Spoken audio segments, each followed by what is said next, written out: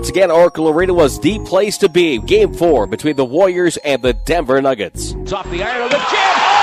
Oh, Bogut! Man-like move! Through 2.5 quarters, Steph Curry looked like a player who was having trouble getting into rhythm. But in the final half of the third quarter, Curry made history. Rotates back to Curry, left corner. Got it! 3-ball, left corner, pocket Steph Curry. Hey, let's leave Steph Curry open.